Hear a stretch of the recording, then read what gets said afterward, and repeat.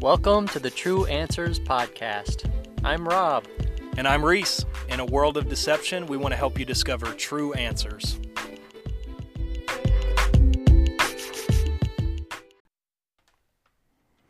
Hello, everyone tuning in to another episode of True Answers. I'm here with Rob. And last time, if you remember, we talked about peace. And towards the end, we touched on a kind of another topic about heaven. And that's what we're going to talk about today, is our hope of heaven. So, Rob and I kind of chatted a little bit about this, and we have a couple scriptures we want to just talk through and, really show how powerful this hope is. Last week we connected it to peace and how having this promise of heaven really allows us to experience peace on this earth because we're going to a much better place and we don't have to worry about all the junk that's going to happen here on the earth.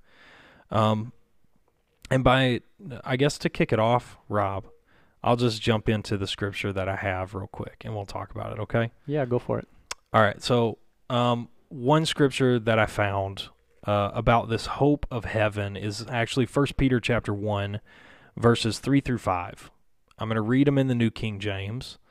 It says, "Blessed be the God and Father of our Lord Jesus Christ, who according to his abundant mercy has begotten us again to a living hope, through the resurrection of Jesus Christ from the dead, to an inheritance incorruptible and undefiled, and that does not fade away." This is heaven. He's talking about heaven. "Reserved in heaven for you, who are kept by the power of God through faith for salvation, ready to be revealed in the last time." That's so good. Peter, man. You see a big difference in Peter from the Gospels, to the book of Acts and then 1st and 2nd Peter. But he's a pretty eloquent guy, isn't he? That writing, that's a cool description. But he talks about how it was according to Jesus' mercy that we're born again to a living hope, that we're born into a hope that we didn't previously have when we lived in sin. Now this hope points forward to an inheritance that we're going to have. Not just the Holy Ghost, because we know Scripture says that's the earnest of our inheritance. That's the little taste while we're here on earth. But when we enter into heaven, it'll be like being in the Holy Ghost all the time. Peace, joy, love, all the good things of God we'll get to live in forever. And it's this hope of this inheritance that is incorruptible and undefiled. Jesus in one of his parables talks about the treasures that you put, you either put your treasures in earth or you put them in heaven. And the difference between the two that Jesus points out is what's corruptible and incorruptible. And Peter talks about this right here. Jesus says in his parable, if your treasures are on the earth, that's where moth and rust corrupts. But if your treasures are in heaven, moth and rust does not corrupt, and the thief cannot break in to steal it. Here, Peter is saying the same thing, that this inheritance is incorruptible and undefiled, that it's perfect, and it will never fade away. That's unlike any kind of possession we might have here. Right. Yeah. It's a perfect possession. And the path to it is through hope, that right. Our hope in Jesus Christ, and it said through faith. Yes. So our faith will produce an obedience to the Word of God. And it's only because of Jesus Christ that we have this hope. Right. That we can walk through this door and have this, imperishable, this perfect, lasting forever gift of God that's greater than anything else we can experience. If you don't have this hope, how meaningless and mundane is life, really? It's not really worth living for if you're putting your trust in anything on this earth, But to have hope, a hope of heaven, man, that makes life worth living. I want to get through this life so I can get to heaven. Yeah. That really speaks to the scripture that I was looking at. I have two of them, and I want to pick the one that kind of relates to this. And it was in Hebrews 12. I'm going to pull it up with you. Yes. the beginning of Hebrews chapter 12. And I'm going to start with verse 1 and probably do just to verse 2. Okay. Wherefore, seeing we also are compassed about with so great a cloud of witnesses, let us lay aside every weight and the sin which does so easily beset us, and let us run with patience the race that is set before us, looking unto Jesus, the author and finisher of our faith, who for the joy that was set before him endured the cross, despising the shame, and is set down at the right hand of the throne of God. He's the perfect example of obtaining that incorruptible crown and enduring things in this life because of the joy of the future home that he has with his church. Man, that joy carried him through the greatest sacrifice that's ever happened in the history of the world. You know, in my Bible app, I was reading along with you, and it brought up a parallel scripture to Hebrews chapter 12, verse 1, and it's Colossians 3 and 8. It says this, but now, because Hebrews 12 and 1, just to set the stage again, to recap, it says, lay aside every weight and sin that does so easily beset you. Colossians 3 and 8 goes into more detail. It says, but now you yourselves are to put off all these things: anger, wrath, malice, blasphemy, filthy language out of your mouth. Do not lie to one another, since you have put off the old man and his deeds. Get rid of the weights. And then verse 10 says, and have put on the new man, who is renewed in knowledge according to the image of him who created him, where there is neither Greek nor Jew, circumcised nor uncircumcised, barbarian, Scythian, slave nor free, but Christ is all and in all. I think that flesh man will return to dust, and it can't make it to the heavenly home. Right. That's why we have to have a spiritual man that's strong, that has substance that God has invested in, and we've allowed him to make it into that heavenly home. Amen. Put off all the weights and sin that does so easily beset us. Get rid of that stuff, man. Yeah, we need to prepare to go home.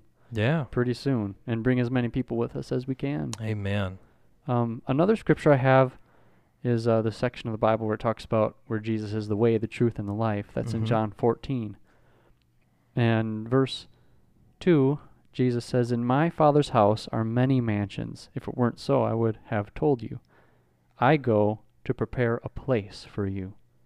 And if I go and prepare a place for you, I will come again and receive you unto myself, that where I am, there you may be also. So Jesus left us with that promise. He said, I'm going to go ahead of you. I'm going to defeat this. I'm going to conquer this life. Show you how to do it so that you can meet me up there. Meet me at home. I saw something here. I actually have a question while I'm trying to look up this other scripture. I have a question. How do you describe heaven to other people? Better. Better than anything you've ever experienced. Yeah, isn't that such a great... I think that is so simple but so profound. It's better. It's better. Because it doesn't matter what you compare it to, it's better than that. And you know what? There's a lot of people who've had... Who said that? There was a preacher that said that. I don't know. I know I got it from a preacher somewhere. But yeah, there's no sorrow, pain, tears. And there's people who've had like near-death experiences and dreams and things like that, where they've experienced heaven, and a lot of people say they went past hell to get there. Oh my! And I think that when you see what hell's like, it makes heaven that much better. Dude, I couldn't imagine that. That'd be scary. Yeah, heaven. The Bible uses a lot of really colorful language when it describes heaven, but I think the most powerful thing is that the earth is like the antithesis of heaven. Right now, we're experiencing all the bad things that sin does.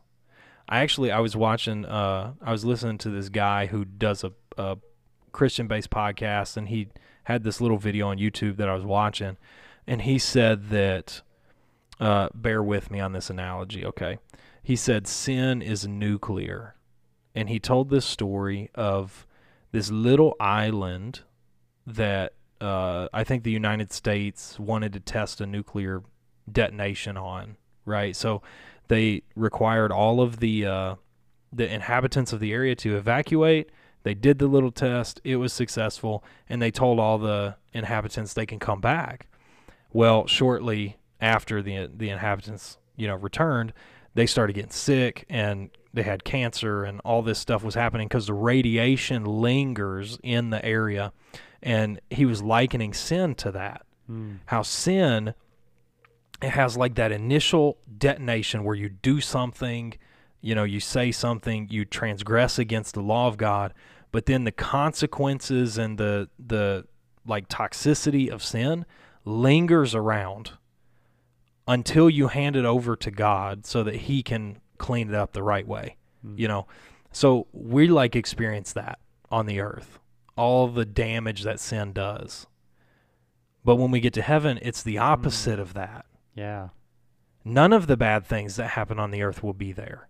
No more curses from sin. Right. No more division. Like, just think about that, how divided our world is. Yeah. You're either Republican or Democrat. Like, racism is still a problem. Like, there's it's human nature to divide each other. We do that really well. As humans, we don't like people who are different from us. We don't like different humans. They have different culture, different language, like all that stuff. We don't like that. They have different political beliefs. We divide each other. And it's really a device of the enemy. Because if he can divide people, he can control people, right? But with God, like, even if you just think about that, everything God is about unity. Mm-hmm. Love your brother. Love one another like you love yourself, right? Even just that one little point is going to be so much better in heaven because we won't have any of that division anymore.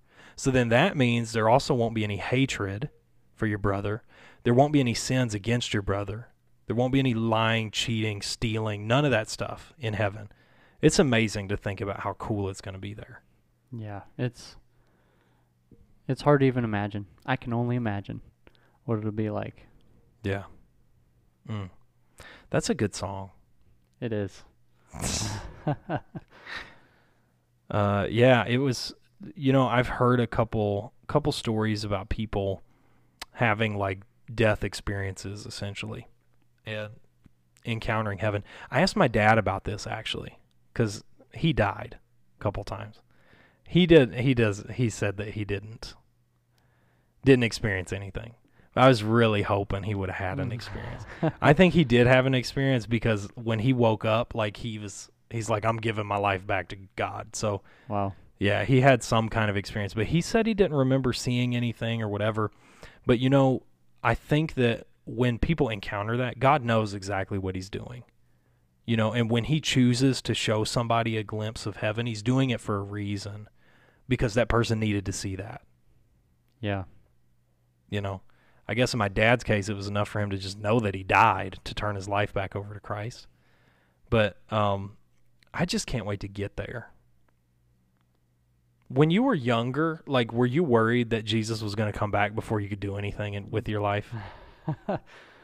I think there's people that have lived that way, so they didn't go to college. They didn't invest in themselves to do things, and then they got old, and they're like, he didn't come yet. I should have done something more to be more useful for him. Yeah. Dude, I remember thinking, so we grew up in United Pentecostal Church International, so our pastors talked about the rapture, right? Did your pastor talk about the rapture at all? Yeah. Okay.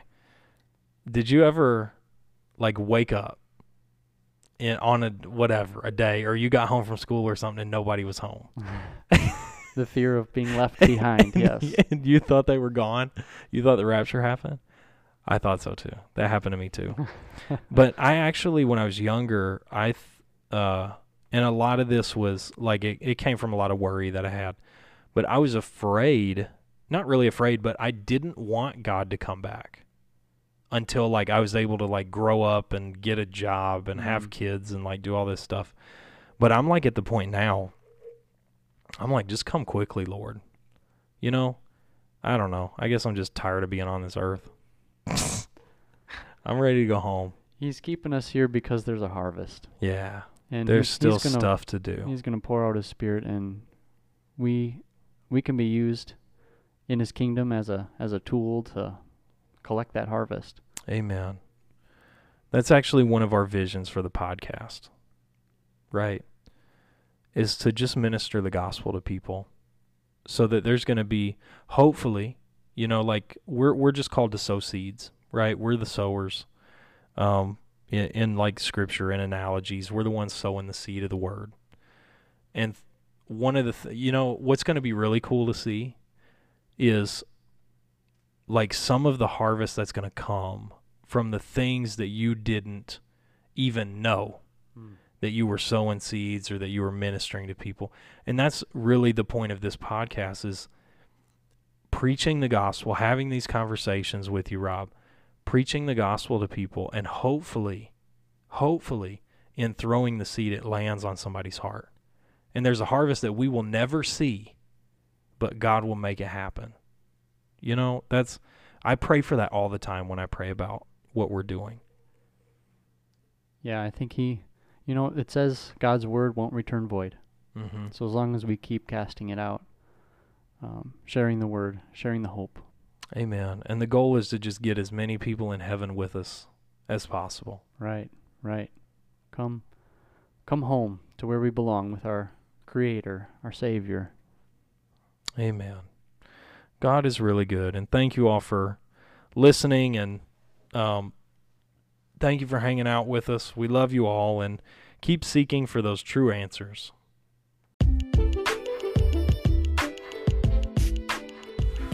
Thank you for tuning in to this episode of True Answers.